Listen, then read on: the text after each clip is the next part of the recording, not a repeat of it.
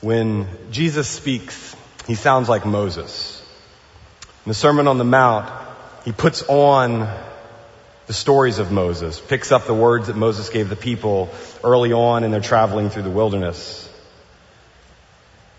Now, after Moses receives the 10 Commandments, we all know the 10 Commandments, we remember these, receives the 10 Commandments, gives them to the people, gives them the explanation, and draws out the rest of the law for them. It says in chapter 24 in Exodus that he gathers all the people together and he shares all of the words that God has given them, all the commandments, all the ordinances, all the law. And they all say in like one big unified voice, which is very hard to get people to do ever, but they do it. They say, all of these things that you've spoken, we will do. Moses says that's great news. And so they build an altar at the bottom of the mountain and then calls for sacrifices. And I don't know a ton about sacrificial culture, but I know there's a lot of blood involved. And the reason I know this is because there are basins that Moses has the people fill up with blood. He takes half the blood from these sacrifices and he puts them in these big jars. He takes half the blood and he dashes it on the altar. And then he says this. He takes the book of the covenant and he reads it in the hearing of all the people. And then they say, all that the Lord has spoken, we will do and we will hear. Then Moses takes the blood from the basins and he throws it on the people, which really gets a point across. I feel like if we did that this morning, you would all go home and then on Monday you would tell your coworkers, you will not believe what happened in church. It's this curious phrase. We're going to go over several strange phrases this morning. There's this line that I just read for you. Everything that you've spoken, we will do and we will hear is the way that the people say it, which is a curiosity. And anytime there's a curiosity in the text, especially the rabbis, they ask us to pay attention to what doesn't make sense. This is not the way that the order should go. It should be that they heard it and then they did it. But that's not what the text says. The order matters. Whenever Hebrew or Greek is written out, these words are carefully constructed. The order matters. We will do and we will hear. What's happening and why is it set up this way? The rabbis say, well, here's what's going on. You have really no idea what's being asked of you. In fact, the way you will discover, the way you will understand what this law, what these commandments are for, is by practicing them. And as you do them, they will begin to make sense to you.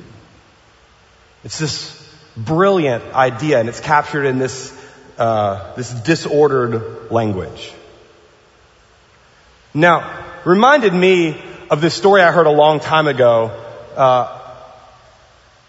that has kind of become the way that I practice and also the way that I preach. So this is a drawing that I've borrowed from Mark Twain as he was talking about how to give speeches. He had a problem when he would teach young kids how to remember things.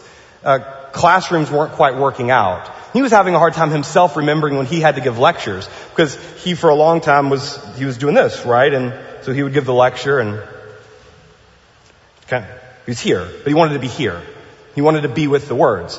And so he developed this technique that he brought to his students and then also that he brought to himself in his own practice of speaking. And it was a different way to remember.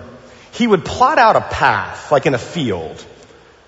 And he would stake out on the path. This is especially important when he was teaching dates. He would stake out these big events that would happen. And he would plot you can see it there, 1066. And a picture, he would draw a picture on that sign. And he would plot out about every, 20, 30 or 40 feet, this meandering path through this space. And then what he would do is he would take his students and he would walk the path with them. And as they walked the path, they would see here's the sign for this date in history and this event that happened. And then they walk a little further and they see this sign and they'd remember this. And somehow this technique of moving through a space, of walking ideas, it stuck in their brains. There's something about moving, about doing, that helps us to remember. We kind of make the way by walking. It's brilliant. This is also like a sort of a memory technique that a lot of people have found ways to incorporate. For a later date, I'll tell you more about that. he would move them. These ideas, they didn't just exist in his mind. He didn't want it just to exist in their students' minds, but how can they embody them? How can they take them into themselves? And so he gets them out of their desks and he moves them into the world. Now, we have been in the Sermon on the Mount for like the whole summer. And this is the last Sunday where we're going to be talking about this bit of scripture. I'm excited about what we're going to talk about next, but I'm actually pretty bummed that we couldn't just sit with this really forever. But we're at the end.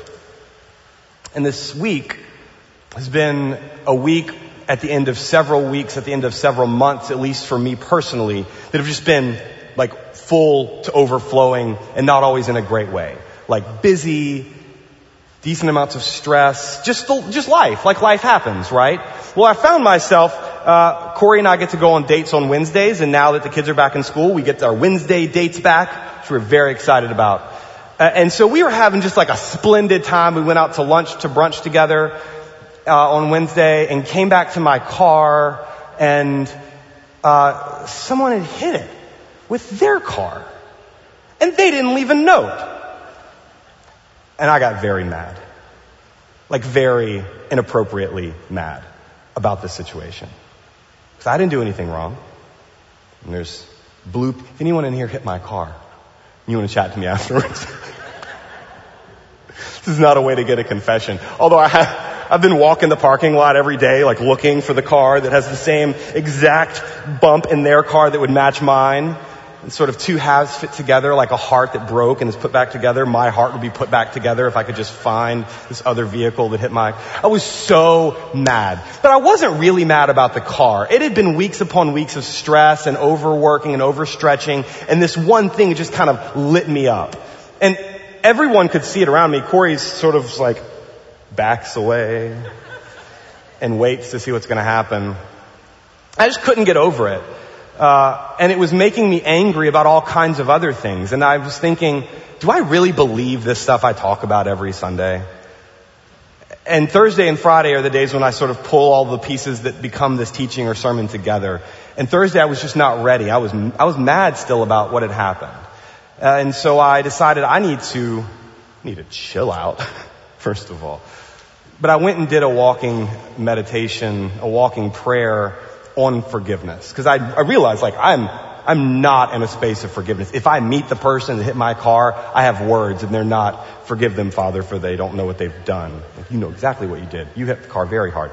So I went to a garden, and I put my phone, everything away, but my notebook that I had written the section about forgiveness from the Sermon on the Mount. It's at the middle of the Lord's Prayer.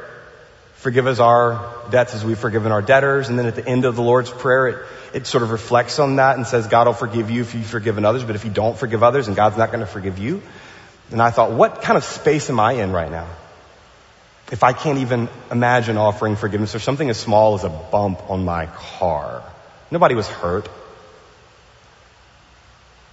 So I sat down on a bench and I started to pray, and I'm like, I'm getting myself in the right space with God.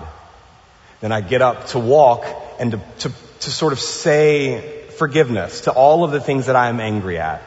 To ask God to forgive me for all the anger I've carried around. As soon as I get up out of the bench, I had sat in a whole bunch of sap. So this did not work. Like, it didn't start off well as I kind of peel myself off the bench. So I come back, right? Like, forgive me for being mad at the tree. For dropping the sap. Oh. And like nothing magic happened. But I went and I walked the path. And I looked for the signs that we have been laying out week after week. And I found the one that we had said, like, forgive even your enemies, or love even your enemies. Like, just put it into myself. Walking these ideas until they're part of my life again. This idea of practicing so that we can understand is one that Christianity adopts from Judaism. This religion of practice, of practices. sacred rituals, ways to be in the world. Ideas are only ideas until they become action, and then they become something real and tangible. So this language of hearing becomes really important for the Jewish people. And it sort of centers around this one confession that we've said in here before, Perlman, and I know that you know it, but we're going to say it again together, the Shema. Yeah, so this is, here's what it sounds like. This is from Deuteronomy 6, and this is sort of well, there's a lot here. Maybe we'll preach like 10 sermons on these 3 lines one day. So it's Shema Yisrael, Adonai Eloheinu, Adonai Echad. It means, hear, O Israel, the Lord, Adonai, the Lord your God, Adonai Echad, the Lord is one, or is complete, or is whole, or is unified, or is the only one. So I don't know how to sing it. You know how to sing it? I'm going to come close to you so you can use my mic and you're going to sing it for them. Shema Yisrael, Adonai Eloheinu, Adonai Echad. It's really lovely. You can clap for Perlman. So we're going to say it together, line by line. First line is Shema Yisrael. So we'll try it again. Shema Yisrael. That's hear, O Israel. The next line, Adonai Eloheinu. Adonai Eloheinu. Then the next line is Adonai Echad. Adonai Echad. Hear, O Israel, the Lord your God, the Lord is one. And then it says this afterwards. It says, you'll love the Lord your God with all your heart, with all your soul, with all of your muchness, with all your veriness, with all of your might. Keep these words that I'm commanding you today on your heart. Recite them to your children and talk about them when you're at home, and also talk about them when you are walking on the way, when you lie down and when you rise up. Bind them as a sign on your hand. Fix them as an emblem on your forehead. Write them on the doorpost of your house and on your gates. Another curiosity in the text. Keep these words I'm commanding you today on your hearts. This language of heart is like whatever is driving, the animating force inside of you. Levav.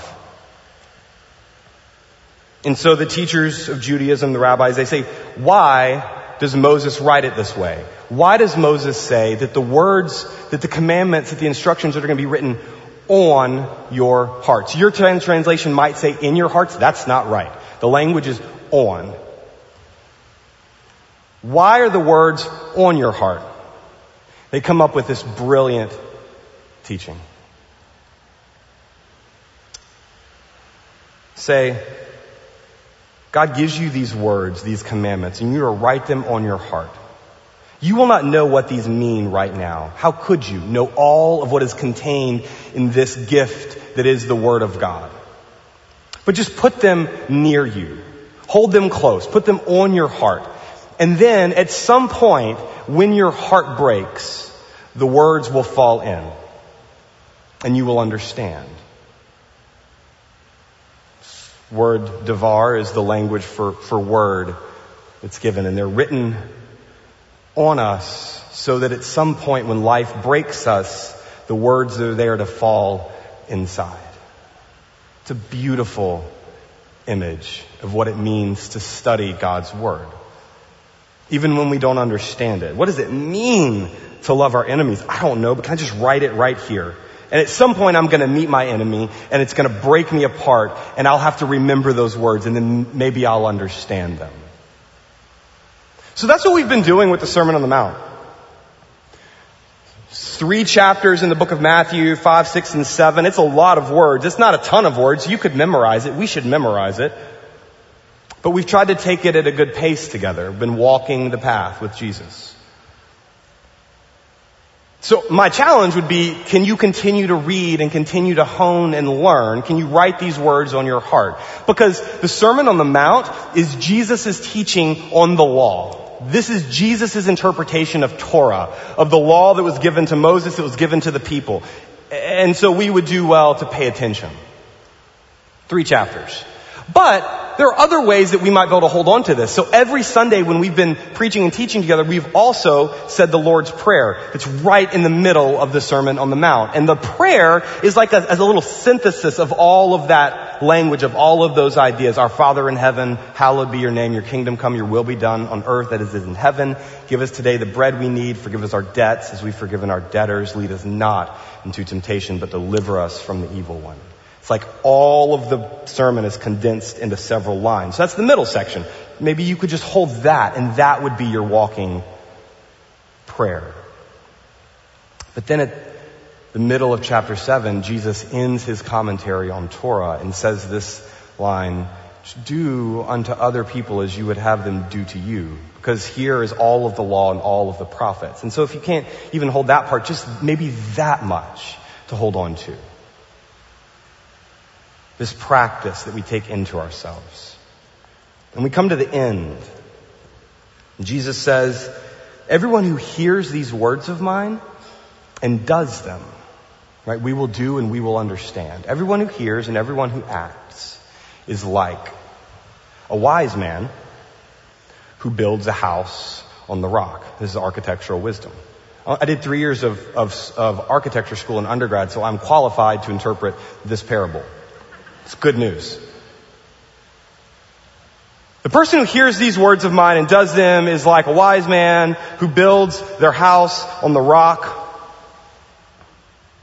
And it says, then all of this calamity will befall you. There'll be storms, there'll be floodwaters, there will be wind, and it will beat on the house. But the house will stand. But if you hear these words and you don't do them, then you're like a foolish man who builds their house on the sand. And then the same calamity falls.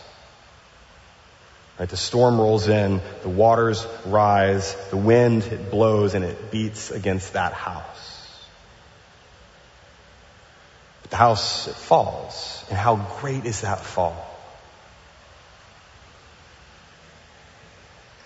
It's a really, really simple parable that Jesus teaches here. 2 kinds of houses, 2 kinds of foundations, 2 kinds of realities and experiences. And again, we get this language of storms, of suffering. It existed in the very beginning of the Sermon on the Mount with the Beatitudes. Blessed are you when you are persecuted for my name's sake. And now here we are again at the end of all things. Jesus tells this story in a really lovely way, though. He tells it in a very Jewish way, in a very Hebrew way. It's called parallelism. It's where you sort of give the story in this very cadenced, rhythmic way, and then you tell it again with a slight variation with a similar cadence or rhythm. It's a learning device. A is like B, as C is like D. And so here's what it looks like if you look at verse 25 and 27. I'll read you my translation. The rains fell, the floods came, the winds blew, and they beat on that house. Then verse 27, right? So you've got the wise person who builds on the rock. And this is the experience. The rain came down, the streams rose, the winds blew and beat against the house.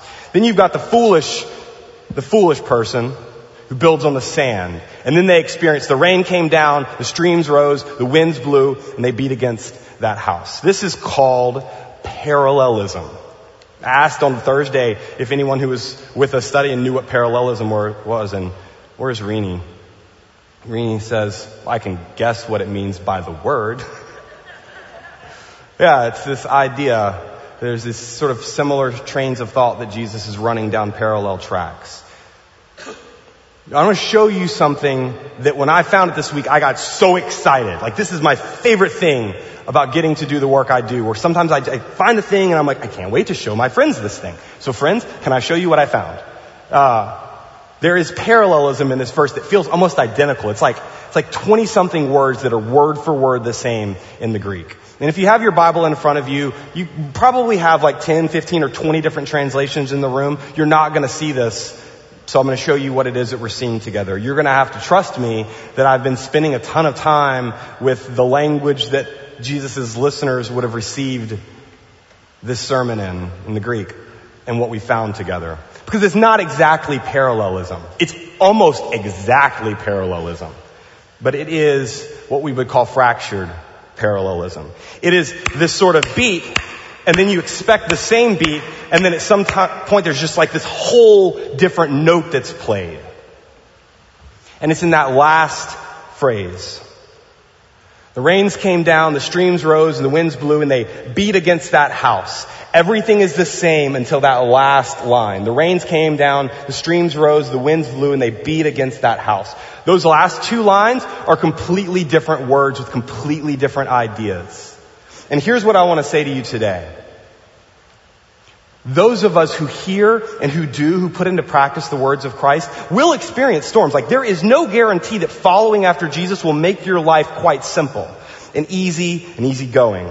Storms are storms. What Jesus' promise is here is that your experience of those storms will be radically different.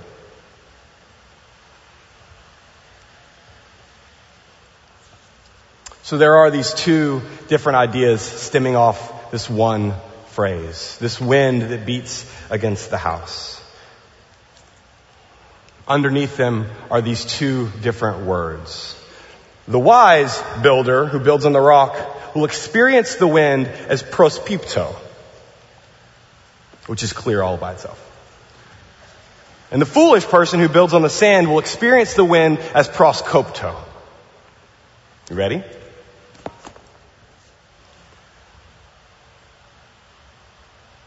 That first word about the house on the rock, when the wind shows up, it takes a very specific posture.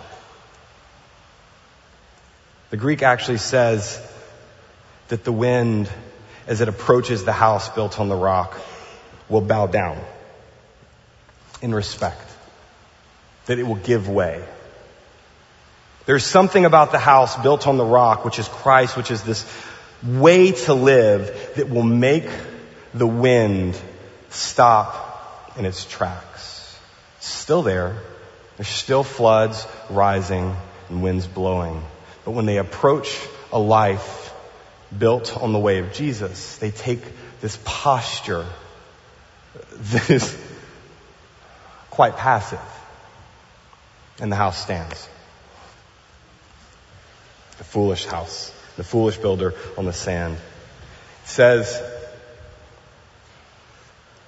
the rain came down, the streams rose, the wind blew, and it says, it's like the wind just sort of like stubs its toe on the house.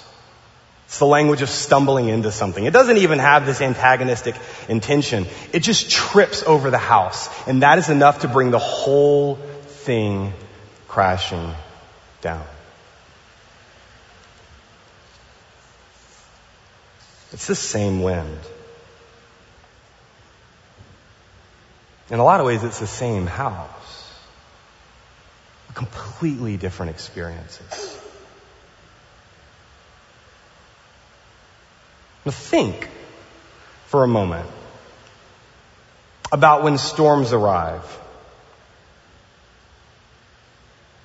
And about what kind of clarity that brings to your practice of faith. Which way do you experience the struggle?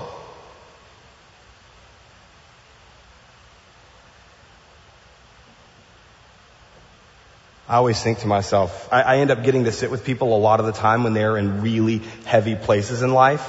It's one of the joys of the job is to be able to be with folks in the struggle. And I think when I am invited into that space with someone, and we always were sitting across like a table having coffee, I hear the pain of that moment.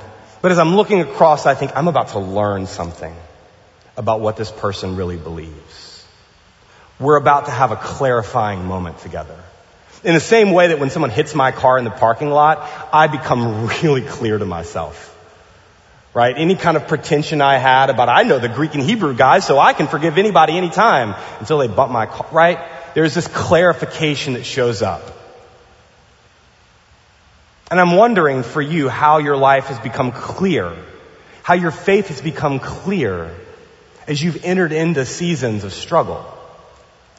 Does it feel like a thing where the wind is blowing, but it's not moving you? Or the smallest thing could knock you down?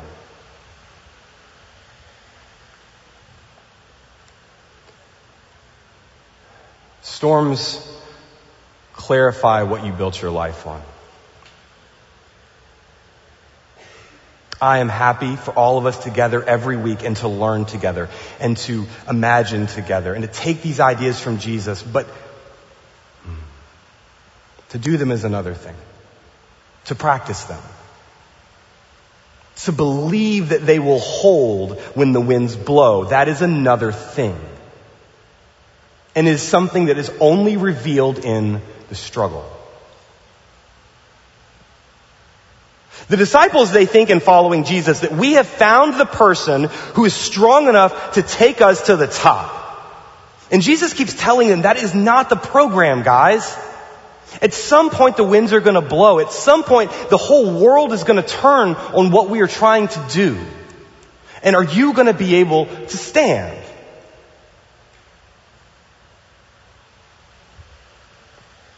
Storms are going to clarify what our lives are built on. And the other truth that is not a big revelation is that storms are going to come sooner or later.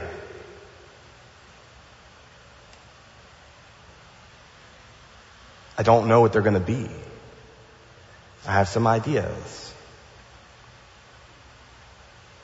Moments when following the way of Jesus will put us at odds with the winds that are blowing in this world. And it will clarify. We have had a season of clarity, and it has been brutal for a lot of the church in the West. You know, if you go down to like the global South, go visit South America or Sub-Saharan Africa and pay attention to what their experience of God, there is a different kind of house being built on a different kind of foundation, and winds have been blowing forever there, and somehow the thing is rooted and sturdy. But there's something happening right now, this clarification, because the storms seem to be blowing. And then this question, always this question, are we going to be ready?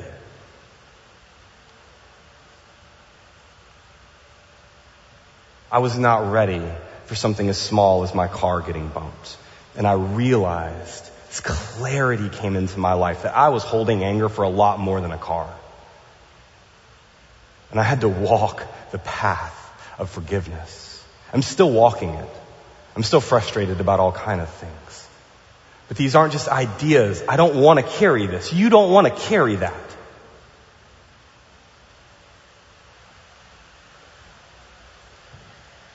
Jesus is preparing his followers because he knows where the story is going. It's not like it's a meandering path, the way of Jesus. He says along the way, this is headed somewhere. He uses the language of the cross, this language of death, of defeat, or of loss, and says, are you going to follow me even here? And they say, absolutely. And he says, you have no idea what you're asking for. Can you be baptized with the baptism that I'm going to be baptized with? Can you follow me even into the dark? There comes a point when Jesus is betrayed.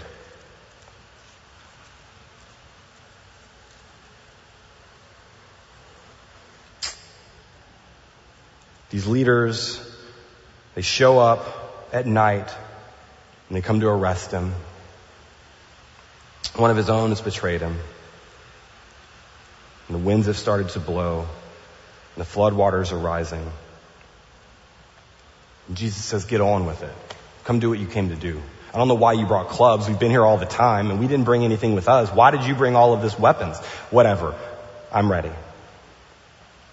He was ready, and his disciples, what happens? They fall. They go. They had been listening, but they've not heard.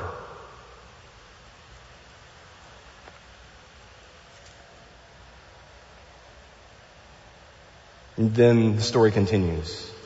Jesus is taken, is arrested, is brought before the politicians, the governors, the religious leaders, and continually found culpable or guilty of whatever they wanted to accuse him of, whatever reason they had to bring violence upon him, and then they take him outside the city up to a hill with criminals, and they sentence him to death. Jesus says a series of things in this space. To me, they all sound like what happens when the heart breaks and what falls in, or what happens if you are the Word? What falls out? Father, forgive them. They have no idea what they're doing. Or the Psalm 22 language that falls out of Jesus' heart and mouth at the moment before death.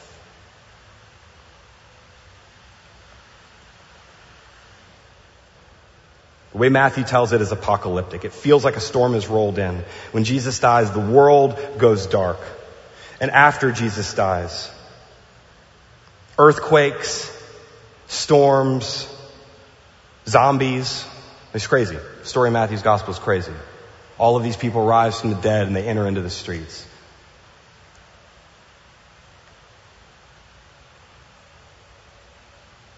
I said that I sit with people all the time at moments of crisis and I learn a lot about them. I learn a lot about someone at the moment of death. And the ones who find themselves able to stand even in that storm, I pay close attention to them. Because here's what happens to Jesus. This takes eyes to see. Death bows down. We spend a lot of our lives tripping over it, falling apart at the fear of it, acting in all kind of crazy ways to avoid it, what Paul calls the last enemy. Jesus has been preparing us for what it is like to live in a world suffused with death and to stand. And then Jesus shows us what it looks like to do so. And open hands, the posture is even open. And the rain falls, and the floods rise, and the wind blows, and death takes a bow.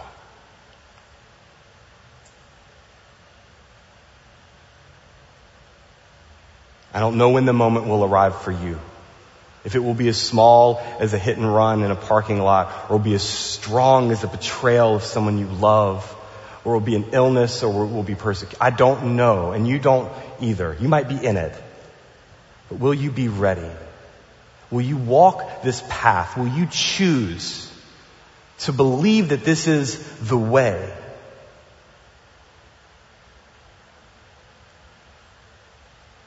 And they said in one voice, everything that is spoken we will do. We will do and we will understand. We believe, God, help our unbelief. Will you pray with me?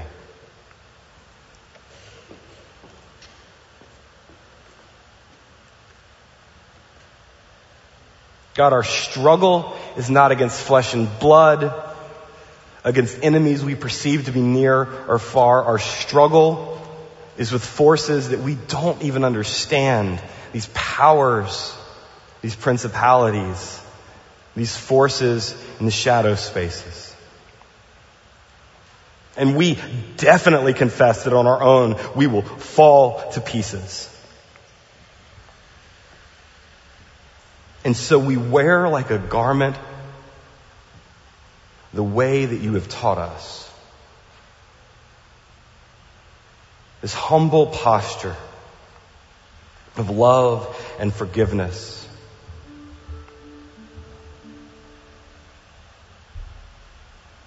God, we believe that this is the way that leads to life, and help our unbelief when we falter.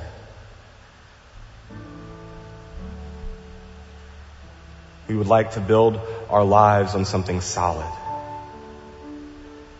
and believe that that might be you. We give you all these prayers in the strong name of Jesus. Amen.